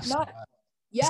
And the fact that how the architecture that would have had to have gone into, and even actually also shouting out to like Laduca and the boots, that the time that goes into measuring. I mean, when we had our fittings, it was like, it really opened my eyes to like measuring even your toes. Like, I mean, measuring everything in your foot, and the fact how much craft goes into making the boots so that you are cared for and you are supported and you don't have long-term injuries. And even if you do have a slight injury, then the physio team that are there and the care team that are there and the mental health team that are there, and like how that links. And I mean, like, also, I mean, I know I'm going on about Sonia Tyre, but what I wouldn't give to see Moulin Rouge, to see her choreo, because she's so aware of how the choreo has to be used to inform the story and inform not just the story but the energy and the mood of that moment, and how ugly that choreo can look in a way that serves the story and the purpose. And there's no fear of looking pretty or looking like, it can be ugly and grotesque and like, they're bohemians and they move like bohemians. It is it blew my mind. Like, I'm still not over how good it is. Oh my gosh, I cannot wait. Honestly, if I am lucky enough to get to New York again and see that, then that is please let it open here. I'm there with you, girl. It's supposed to. If we're getting we're getting a tour, so you definitely should get it. Honestly, I would be in that theatre 24/7 seeing that show if I could. Man, I would. It I'd is. be like, front of house, get me in. Yeah, like, literally, can I work for the theatre, please? Like, yeah, let me work. I will be there for free. I will volunteer. I will help. Like, let me dress. I'll dress. I want to be in it, but if I can't be in it, I will dress. I don't even mind. Like, guys, there's just so many elements. Yeah. Like, no, it's really humbling to think about, isn't it? It's just like the actors on stage are the tip of the iceberg, like the tip of the iceberg. And it's just like, I mean, even with Kenny Wax and the production team for Six over here that have been so instrumental in, like, when we've been on Zoom calls and when we've had emails, and you can tell the heart that has gone into and the work that's gone into trying to get this show back. On, like, what I was saying, I was like, man, there's so many hours going in behind this stuff, and the fact that they were leaving it to the last minute to announce that it's not going ahead, like. Bro. I mean, we found out it wasn't going ahead an hour after they found out it wasn't going ahead. Like, it was literally, and that's the good thing about them, is they're also so mindful of the mental health of their team, that they knew that they had to tell us immediately, because they said it's no good us, like, you sitting there and us telling you a week later that it's not going ahead, because then you'd be thinking, why haven't we been told, and all this. Like, they're really aware. I remember seeing the team on screen and them being exhausted, because they really had literally been staying up all night and all day and all night to try and get this going. And it was just knowing that it meant as much to the team as it did to us. Like, it was a real special moment of, you know, all being in this team together. And it was just, it was a real important thing. And I can't praise them enough.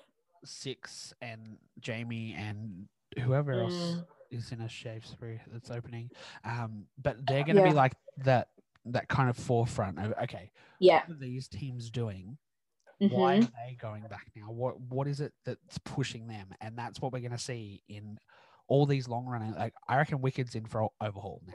Like, it's gonna everything like that. Les Mis, all these. Yeah, because Les Mis just announced their 6-week opening, isn't it? So that's going to be incredible, because like how that's going to run and how they're going to. It's just it's really exciting. It's as somebody, like, for those of you that don't know my position, I am nobody. I'm literally just somebody that understands how things work. I would dispute that. You're a fantastic theatre mastermind and wonderful podcast creator that is important to this industry. But you can say what you want. But, like, my background is literally, I have a technical degree, so I can do lighting, sound, anything like that. And then I went into performing, makeup, hair, learn how to do all that. So when I look at a detail, I know how it works. Yes. And that's what I think is important. And for you guys that have seen shows multiple times, next time you go see it, look at it with a different perspective. Don't go for that same person you've gone to see 16 times. Sick. You're going to see them at stage door. You know that. Cool. Look at Yeah. everybody else. Look at Yeah. everything you've missed Mhm. in Even all the that time. band, the band changes Yeah. instruments. I mean, Maggie on the guitar, like Frankie, when it blows my mind how literally in a song, in Ex-Wives, she changes from the electric guitar to acoustic guitar in like a second, but then switches back. And like, I remember at one point I ended up sitting slightly too close to her at one point, and the next show she said, "Oh, Mads, I loved it, but just to be aware, I am actually changing my guitar at that moment, like a couple of times, so I don't want it like hit your head." And I thought, oh my gosh, I had no idea you were even changing your guitar at that point. And that's like, and that gave me such a whole new appreciation for that number, because it made me hear things differently. And it's so, I mean, at one point we were in Salford and doing All You Want to Do, and Jodie's mic stopped working because for no reason, don't have no idea why. It was like gremlins in the system, and basically Monty had to run on stage and give the mic there was no other solution. He had to physically run on stage, give another mic to her, and run off stage. And it was like such a moment, because it was like, yes, this is the amount of effort and teamwork that goes into this, like, and how quickly. I mean, in the end, we only lost like half a verse, and it's like how quickly that turned around, and we were still able to carry on as we were meant to. And it was just, there's so much going on behind the scenes. But think about that. Just magical. What that was someone sitting at a desk. My cat's come to join us. Hello.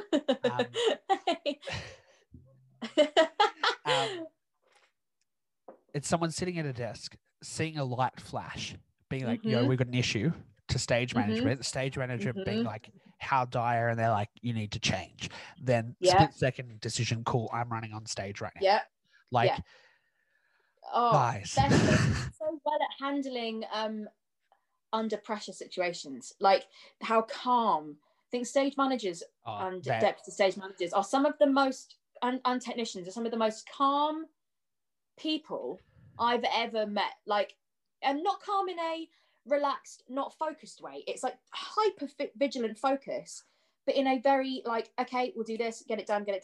Like, I take my hat off to anyone working in that area of the theatre, because without them we literally would not have a show. Like, it just would not work. Like, it's so dresses, vital. hair, makeup, mics, even like, the whole, what you don't see before the show is that obviously we come down at the 5-minute mark and we get our in-ears in, but it's like we put the stuff in to keep the in-ears in. So put the in-ears in, then let it dry, all that.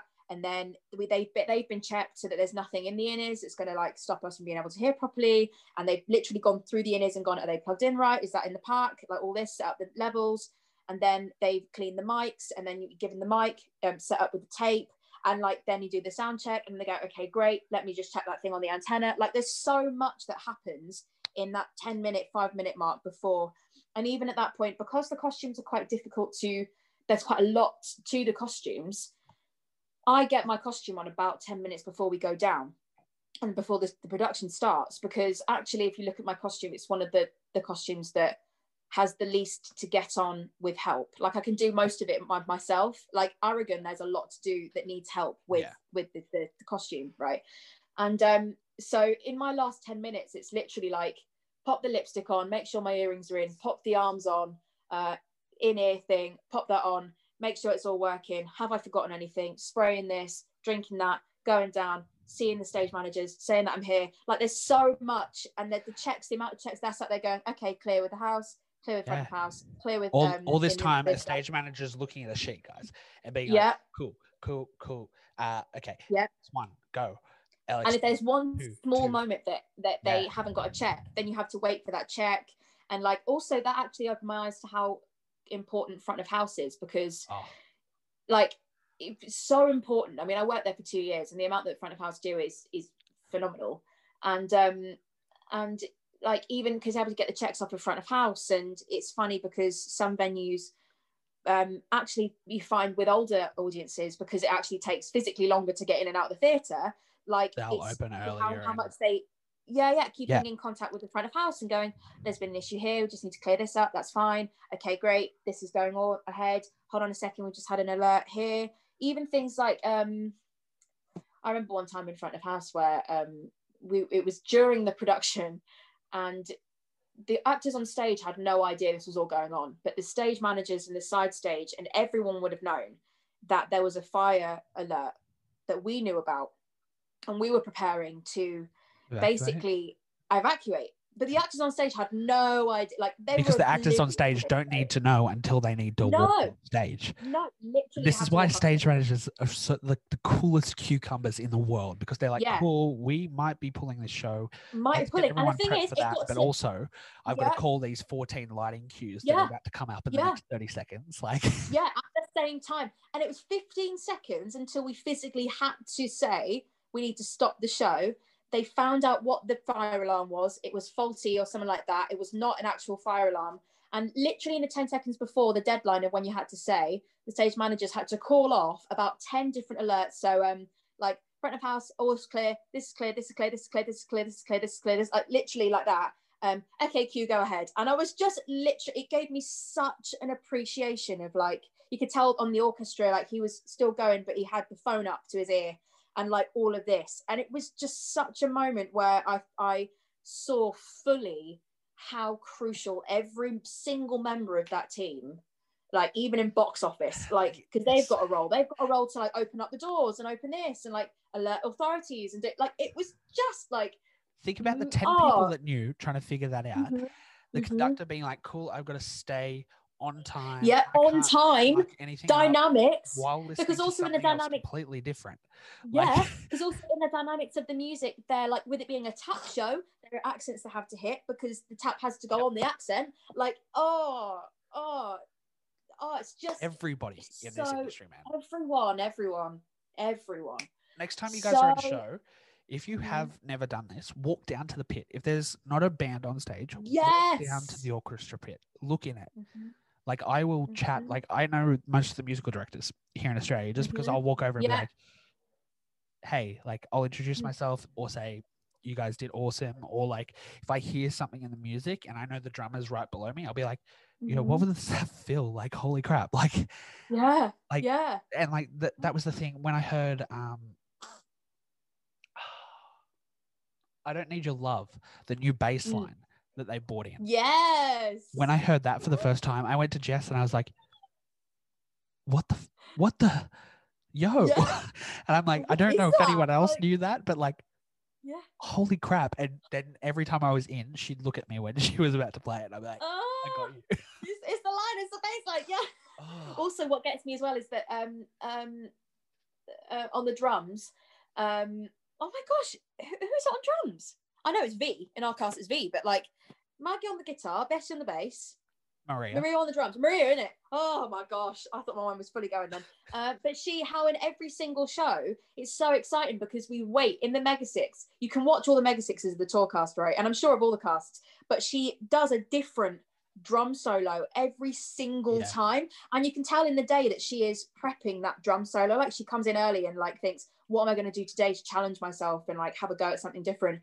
And the amount of different drum solos, it's just so cool. And you just think, like, that is different every time. So our enthusiasm there when that happens is like, because it is actually pure enthusiasm for so amazing. And how everyone stays on their toes. So at one point we were doing the show and for some reason the track skipped. Actually, it didn't skip, it went back slightly. And it was during Don't Lose Your Head was the first time it happened.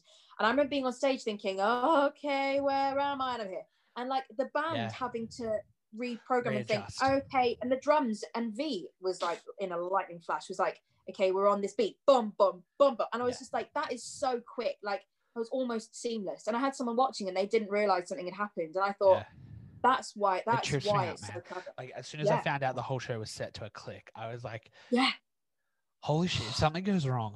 Like, literally. Right. And there was one show when it went forward too quickly slightly, but it was like, it didn't matter because then Maria just played the like bum bum bum bum bum bum, like it didn't need the track underneath it, and they just did the whole thing. And it's the magic of realizing literally there's a second plan. And it was actually like such adrenaline because it was like, oh my gosh, this is a completely unique situation. Like, Lauren's doing the monologue to this moment that hasn't got the track in it, and then V's playing the drums and she's thinking, okay, what drums do I need to do, what beats do I need to do?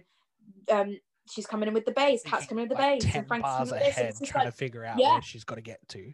yeah. Musicians, And it man, was holy crap! magic. We're just I remember touching on every freaking sector here. Yeah. Like musicians. Yeah. Whoa. Yeah. Oh my gosh. It mind blowing. Absolutely mind blowing. And also I want to shout out to Tome Levi. I'm sure you might have talked about her with Jen, but if not, like Tome Levi is the physical, I can't think of the proper term, but she basically works on strength training and physio and basically preventative measures individually tailored to each person's body so that they don't suffer in the show, right? And so she's an absolute wizard. She watched the show once and then she went through each of us individually and went, okay, did you hit your foot once on your left foot and then you go over on that, so there's sway back and there's this. And I sat there and literally it's spot on. She's an actual wizard. And then from there, we individually had sessions where she would work on individual strength training for different areas of the body that she knew that over time, over repetitive movement would suffer. And because of that, purely because of that, what we do those exercises every show, every warm-up, we didn't have the problems that we would have had. And so important. And Six have been a real pioneering show actually for that, because they've really taken note of how important preventative measures are, but instead of just treating things, like preventative before it gets there. And I'll shout out the vocal coach that I go to see as well, Dane Chalfin. He's just phenomenal, and he works on like and there's a lot of fantastic vocal coaches out there. It works on the preventative, like how to support a certain vowel shape or a sound that you're not going to get that repetitive strain. And then if you do get that, then you go to the physio and the physio works out, and you have a setup there and vocal warm-ups to get back to it. And it's just, there are so many steps and processes to it, and it just is amazing. Like it's like one big tree and there's all these branches and like so good. It's one whole ecosystem. I love it so much. For any noobs to the podcast, welcome. Hi. Yeah. Hi. What we're doing. Yeah. Well, I hope we've opened your eyes, guys. Like honestly, like next time you go we see just show, have a really like enthusiastic, fun chat. Basically. I just want to have this type of chat with everybody in the industry. Yeah. Because everybody has a different experience. Like But I know Jen, I was talking to Jen about the fact she was a dresser on quite a few shows at one point, and she said it was just so magical, like seeing it from that side and how different it was, and it gives you a new perspective on what people actually have to like do to prep the costumes, and also how early, what gets me is how early our costume department have to come in to re-stud things and wash certain things, and because it's a really elaborate way of washing it, because the way obviously the material it's made of can't go in a washing machine or whatever. So like hand washed, because the inside has to be hand washed so it doesn't get really smelly, and the process is such a long process, and it's incredible. Like they're so clever, and we could go on for we could 100%. This could be literally 3 episodes worth. Yes, purely. Oh, guys, I'm going to start a whole new podcast. This is it. Yes. It's going to happen. Yes. Because everyone is going to have such different stories as well, and like things that shaped them, and like growing up, and or like things that they just like different experiences. Like people had different paths to being on stage. Like I started as a tech. You started in front of house. Like not everybody goes to college and then goes straight on stage. Not the way and I think actually front of house is such an important. When I was doing, I trained up till 18, and then I did drama school, and actually doing front of house at the same time as doing drama school was, and like working over the summer and staying there was, I so recommend anyone listening that loves theatre and it wants to go into it, or is training and they need a job or whatever, to go for front of house, because it's such an eye-opening, magical experience. At least mine was anyway. I was very fortunate, and it's just that you see it all working as it does, and even like the bar would be asked for ice for the dancers so they could ice their legs in between shows because of how intense the show was, and it was just even that, like it was just such a magical environment to be in, to even just be in a theatre and work in a theatre and be around that and see the effect that theatre has. I'd recommend front of house to anyone because it's all right pay as well. Like it's really, it's great. You're a crucial part of the show because without you, people don't get seated and the show doesn't go up. Don't be seated at all. And it's so lovely to. Okay, so beautiful story that I did that stuck with me for such a long time is, so where was I positioned? I was positioned in one of the doors that was like near one of the sets of stairs before people went into the stalls. And there was a man in a wheelchair waiting for his partner that had gone into the loo. And basically he was sat there and he had this beautiful, extravagant clothing on and he was just like really dolled up and it was gorgeous. And I just got chatting to him and I was like, oh, how are you? What are you, have you seen the show before? And we were just chatting away and he was asking about front of house and all that. And I said, like, have you seen 42nd Street before? And he said, I was the original stage manager on the original West End cast here, back when it was on here before. And it really touched me because I just thought, wow, like, and you're coming back to see this. And he said, I wasn't going to come. You saw the show how many times from the wings, like during that period? Like, yeah. You know exactly how it's run.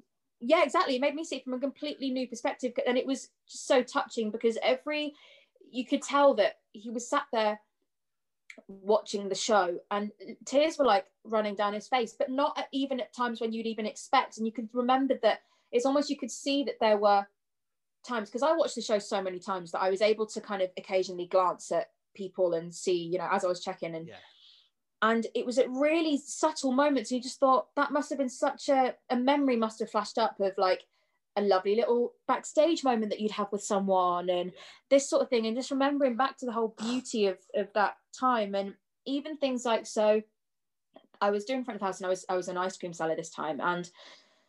And this man came up to me and he had a tremor in his hand. And he was kind of buying this ice cream and he had quite slow speech. And I said, oh, how are you? We're having a normal conversation. And I said, so what has brought you to theatre? Like, why? And he said, this is, he said, actually, and he was kind of really, I can't even explain. He's going, well, yeah, actually, I'm going into surgery tomorrow and having brain surgery. So this is kind of my treat before I go into surgery. And there was this kind of unspoken knowledge that there was no knowing how that could turn out. Do you know what I mean? There was that unspoken, didn't need to be said, but it was said in everything that he said, that you knew how important this moment and this theatre moment was to him and his family, and experiencing, and you just think, you could see that he was getting emotional because you just think you wouldn't know if you could even experience theatre in the same way again. Like you could even mentally, if something happened or I don't know. And it was really, and then he went, okay, well, it was just all the things that were unspoken. And then he said, yeah, so have a lot. And he was asking me about drama school. He's like, best luck with everything and have a lovely time. And then he went off to his family. And I honestly stood there and I thought, that is what it's about. Like how it was just such a moving moment. And it made me see the show in completely fresh eyes, because it made me see it how I'd originally seen it again, because the spectacle and the remembering that, I knew the show inside out now, and like remembering what an incredible magical moment it was when the stairs would come out and you'd hear the steps, and it was just a real special. And I thought that's what it is. And actually there was a brilliant documentary that Coldplay do. It's called Head Full of Dreams and it's on Amazon. If you haven't seen it, you would love it. It all talks about all this and it's just brilliant, right? And it talks about their journey through, and even if you don't like Coldplay or you're not as much of a fan, it's just really enlightening to see. I love Coldplay. I think I've seen it. Oh, have you seen it? Yeah. Well, they talk about at one point, he said he had a moment where it's like each show is either someone's first or someone's last. Like it can be either or, and it makes you go into the show completely fresh every time and like share that experience, seeing people and sharing that. There's this phrase that, and I'm doing a little shameless plug here, I'm in the show DVD for the Coldplay tour DVD. Me and my dad, slow-mo, black and white, run into the stadium. Just going to put that in there, everyone. Milo Xylotone. But basically, the reason why I remember the quote is because it's the same time. But basically, it's the quote that sticks out is that it's a wonderful feeling of togetherness and possibility. And that is what theatre and live music is. It's like everyone coming together in that moment to share that singular moment that will never be the same again, and then go their separate ways, and all have their own memories of it. And like, and I mean, really random story, but I have asthma, and I had it quite bad at this point, and we were stood, and I made sure to bring all my asthma pumps, right, and be really prepared. And I was stupid, and I left them all at the hotel, right? So we got to the stadium, and there was like these asthma pumps, and this would not obviously ever be able to happen now. But basically, I was feeling an attack coming on, and I was like, flip's sake, this is the one time I don't need this happening. And I remember my dad just disappearing for a second and going up to the stand. And I just remember hearing him go, does anyone have an asthma pump? Anyone have a fresh asthma pump? My daughter's got asthma. And I remember everyone, like in places, no one would ever come together normally when, I've got one. And it was such a moment where it was like, and then you could have everyone went, way! Like, it was such a like special. And obviously I know, like, we had antiseptic wipes, don't worry, it was all clean, and we like sorted it out, and they said just keep it, it was a new one. So I'm just putting that out there, right? I'm just putting it out there. But and it was the same one that I have. I wasn't taking any random medication that I'm not meant to be taking, just saying. But I took it, and I was fine. And I just thought, what a unique random moment that happened, and that would never happen anywhere else. Like, where do you get that? And it's the idea that everyone wants it to be this amazing time, and like the idea that someone wouldn't have that amazing time because of something is like unbearable. And it's like, that's so sad. And I even remember the end of that concert, Viva La Vida had played, and it was just like, oh, it was just amazing. And so we were all leaving, everyone was leaving, everyone was on that adrenaline buzz, and someone started the Viva La Vida chant, like, ooh, whoa, whoa, and everyone erupted, all singing it exactly the same time, to the point of everyone was singing it to the point of when we left the stadium, got to the tube station, everyone was still going on the tube. Like, it was just like this magical, and all these people from all different walks of life that would have probably, you'd never meet them in real life normally. Like, so everyone's got this random job, and then they've gone over to this like country and all this, and they've come over here to see their girlfriend or whatever, and it's like, just everyone brought together in that moment. And it's just so special, and it's such a privilege being on stage, knowing that, like, it's the biggest privilege that I will never take for granted, knowing that people have chosen to spend their time with you, and for you to share that with them, and they are choosing to share that humanity with you. And like, so how lucky are you to be able to share that with people? And that's your job, like to know that that's the job, to share that humanity and share that life experience and reach someone somehow. It's just, we're so lucky. And that's like, I'm a heap social person when I go to see a show. So like in New York, I'll get there like an hour early, talk to all the people that have lined up for ages, and like build a buzz. And I did it at 6, like just get people excited, because like, guys, there was a reason you bought the ticket. Like, whether it was something you saw on a board or you've been wanting to see it for months, this is an experience that some people can't afford. Some people will never get to experience. This is like the time.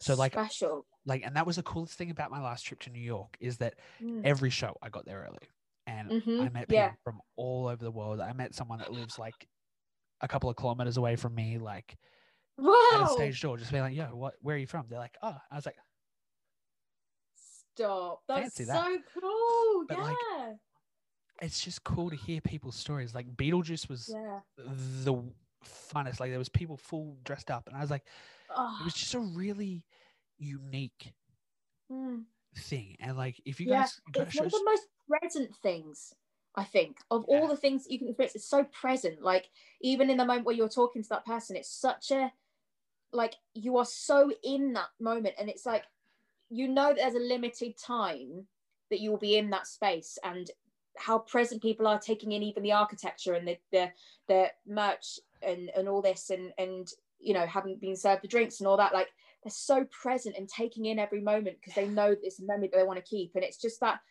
such a unique, like, again, I've said it, but like present, like sharing with people. But that's and like why people even that keep discussion. going back. Because it's chasing that feeling of, cool, this was magical once. And it doesn't matter if you like, I've seen shows when I've had a shit day, and I'll like I had to drive 2 hours to get there, and I'm like, I get to the theater, I'm like, man, I'm really not feeling it tonight. Yeah. Be like, all it takes is for someone, like I had it closing night of 6. The show I saw before it, I had a shocker. Just had a really bad vibe, had an issue with the opera house, Yeah. Walk in, and the costume designer turns to me, he goes, go make it loud tonight. And I was like, yeah, fuck this, let's go. Yeah.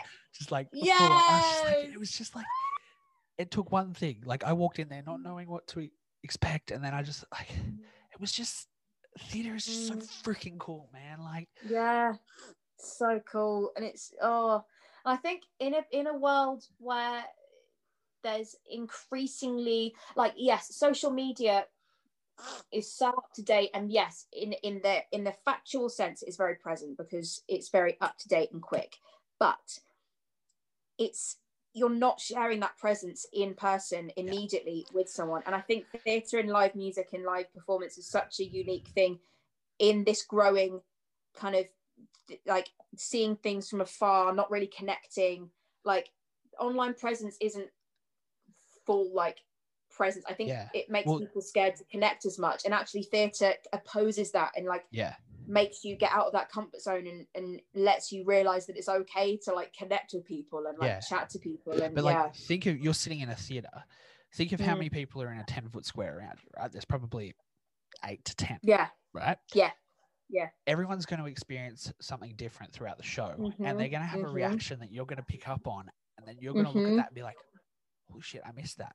Like, the person next to you's seen the show 6 times already, and they know somebody misses this moment coming up 12 times, and they'll tap you on the leg and be like, yo, pay attention. I love, there was someone, I think it's Paige, she's someone that comes to the show, and she takes a lot of photos, and they're wonderful photos. And I remember that there was a venue that was relatively quiet, and there was a line, the feminism line that we were talking about, it hadn't really gotten a reaction the show before, just because people were quite quiet. And I wondered, I was like, is it the way I delivered it? And I asked the girls, and they said no, it was just quite a quiet show. And so I did it again. I delivered it, kind of looked at it and delivered it in the way I did. And Paige made a point of really laughing at it and being like, woo, like really making a thing of like, yeah, feminism. And I was like, yes, I did that a couple of times. I was like, you're just sitting there and you're like, this show, like, people don't understand, like it might be just people don't understand that this show is like it's okay to be loud, like it's okay. Yes, that's so true. Like theater, like, and like I'll get looks, like if I'll give standing ovations galore, like if I like, I'll get up and people will stand there. I don't care if I'm blocking old mate behind me, they're bowing, cool, sick, sit there and clap. Like, I know how much hard work you put into that friggin' hour and a half. Yes, like, that is the thing. That's why it's like there's so much hard work that's gone into it, and it's like there is that awareness of like, you're not just bowing like the actors. Like, it's not just that. It's bowing. You're not just standing up and clapping the actors. It's like the whole thing. Like, you are appreciating the whole thing. And if it's something that you see that you don't feel like it's standing ovation, fair, that's fine. But like, if you do see it and you do feel that, it's just such a lovely thing to like give and like to share. And I know there's always debate about whether people should stand up as much as they do, and I just think, what's the harm in standing up and giving an ovation? It's like, there is no appreciation. I do it with things that I see whenever I see it, because again, it's like, you've worked so hard, so hard. Or if, and it's like, what I'll do, like, that. There's been times during shows where like early on in act 1 there's a moment that gets me, and I'm like, shit, and I'll make a point to grab that ensemble or that lead, like that minor lead's attention, and be like, fucking yes, like that was just, like, I don't know if you were feeling something for that, but but that was just on another level, maybe it's just me being the way I process shit, but like, no, but I think it's important to like, I think that really means a lot when people notice small moments that you do, that maybe you tried something and you just thought, oh, that's the first time I tried it, did it work, whatever. If someone then goes, oh, I love that moment that you did, it's like, oh wow, like you really noticed that, like, and it kind of reminds you that the work that you're doing outside of the show and on the show and like the work that you're doing on character and the work you're doing on script, like it actually is for a reason. Like it reminds you of how important that is to get that clarity and all that. Yeah, it really means a lot. Yeah. Just I love it. Let it out, guys. Yes. Do it. Let's quickly talk about going back to work. We've already done it a little bit, but on a scale of 1 to 100, how excited are you? 109. Literally, I couldn't even tell you, like 110%, as they say on X Factor all the time. I wish I could be there. Like as soon as the announcement came, I'm like, I'm literally moving like 5 months after you guys finish. Like, I honestly think, right? I honestly do think I'm either going to be so in the zone that I'm not going to cry at all and I'm going to be in shock, or we're going to get too bareheaded. I'm going to be like, I had this conversation with Vicky the other day. I was like, everyone's just got everybody, cast, crew, audience, everybody. Stop. There's going to be a standing ovation for the freaking overture. Like, it doesn't matter what show it is. As soon as that first chord plays, it's just it's going to be nuts. It's going to be absolutely wild. And I do think I know like 20 people going to your first show, and I know it's going to be nuts. Do you? Oh, I love that. I'm so excited because like there are certain moments that I love. I love the whole show, obviously, but there's certain moments in particular where it's like, it's the very first time that everyone comes together and go, welcome to the show. It's the very first time when it's like, here we go, like welcome to the show. Like that's magical. And then Don't Lose Your Head. I love when that first choreo break in No Way is gonna be it's gonna be so good. And literally, let's go. And then Don't Lose Your Head, when they just gone the blowjob joke, 5, 6, 7, 8, sorry, not sorry. I cannot wait. That I live for that moment.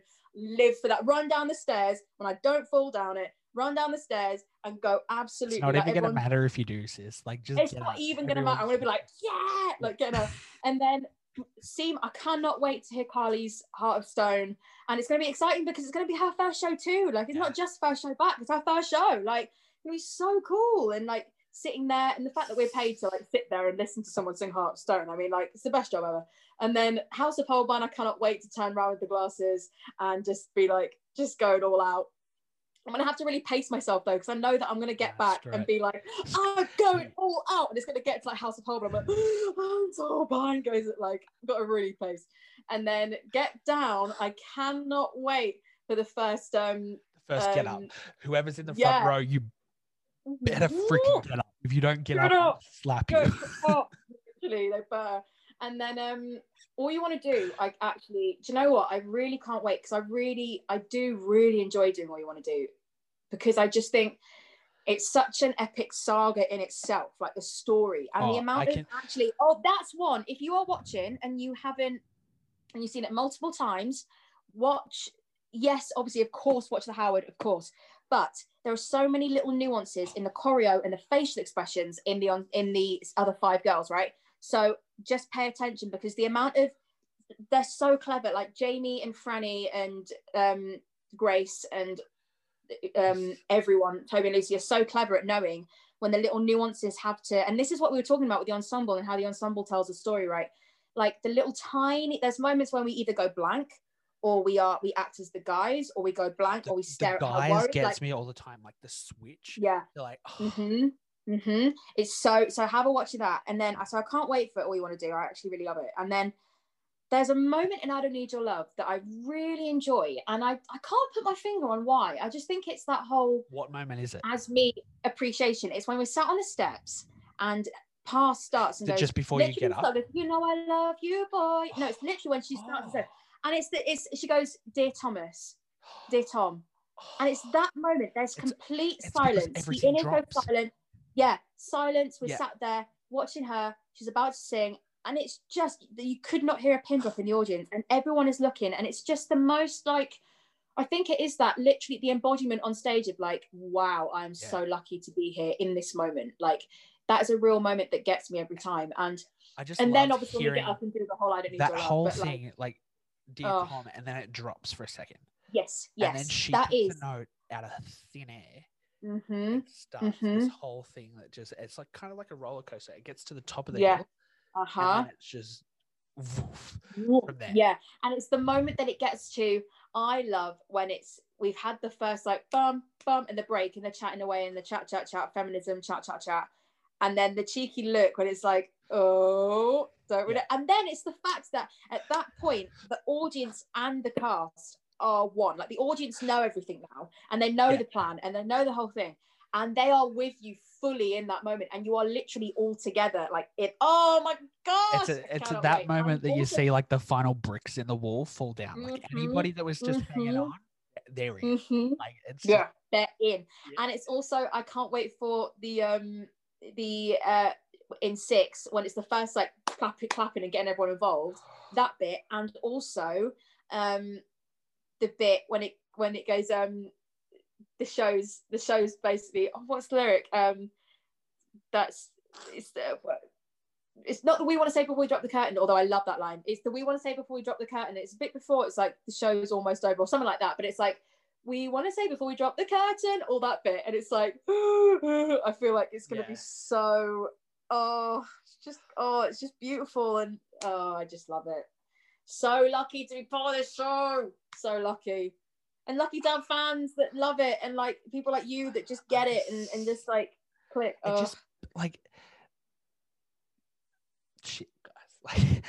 Like no, it's so emotional, isn't it? It's just so much. It's just like I get like it's so important. I know there's like some really huge fans out there, and I love you guys. Just the way I look at this show, man. Like I don't know what it was. Like that first time I saw it, I was like, okay. And like I turned around, I think that day Lucy was in the audience, so I turned around and like chatted to her and then chatted to the producers afterwards, and it was just like everyone's bought in. Like there is not one person involved with the show that doesn't believe 100% in what this show's about. Fully, like everyone is so invested and like, let's go, like let's do it. Like everyone throws everything they have into it, and you can tell it's like the love that you feel. I remember watching it for the first time, and even from the moment when it was like if they come through the curtain, it's like divorce, boom boom, I thought this is something different, this is something else. Like we didn't have the curtain, you can't put your finger in. So we just had them walk on stage. So we just had the lights go, and then they just come up the stairs, and it's just silhouettes to take their bevels. And you heard tip, tip, tip, and them just walk across, and you heard everybody either cheer or just drop dead silent, waiting for that first. It was. I'm getting proper emotional, honestly. Like I'm literally crying. Right now. I can picture the whole show in my head. And it's like, hi, excuse me, 6. I know I can't make it to the UK, but can you please set me up with like a Skype or something, please? Because like, holy crap, set me up with a Skype and a megaphone, and I'll be good. Yeah. Oh my gosh, it's the love, honestly, the love that everyone has for it. And it's so lovely talking about it because it lets you remember like all these little nuanced moments and just the excitement of the buzz that you feel going into it. It's just nothing. There's nothing like it. There is nothing like it. I can't even explain. It's just magical. Love it so much. So lucky. I just love the fact that I get to talk about this shit. Like, this is like, I have gone so in depth with this show right now that like, I don't even know if there's a part of the show that I don't know about. Like, I don't know if there's anything. It's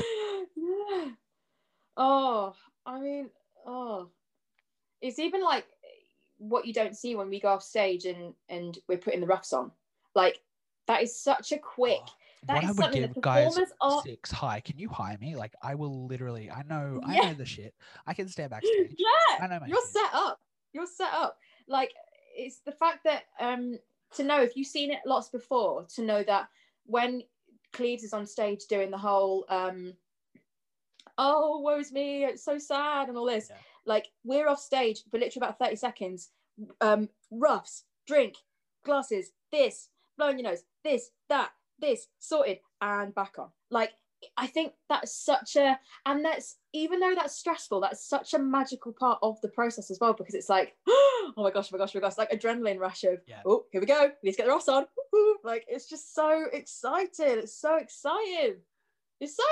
And even the amount that you don't see, like, they reuse the confetti. So when they're sweeping it up at the end of the show, it takes about 20 minutes to sweep up the confetti. And sweep up the confetti, sift it all out so that there's no random like gems and bits that are going to fall on us. And it's just the confetti. Pop it back in the bucket, get the thing down, pop the bucket on the thing, lift the bucket back up again. So that requires like the stage management team, the tech team, the theatre team that know about the architecture and all this, like everyone in the theatre to do just that.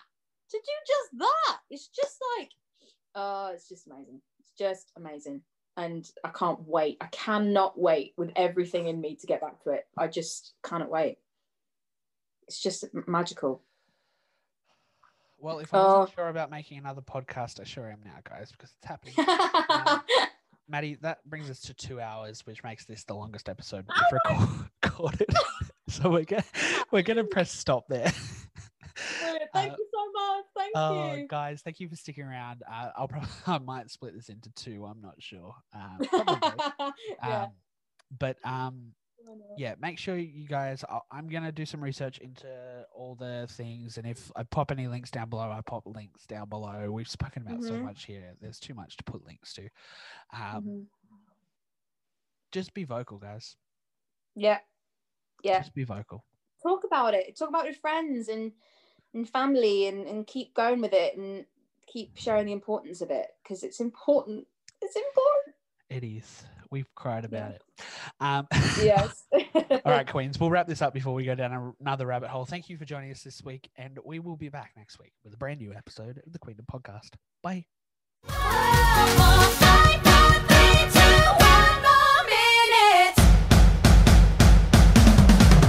We're 6.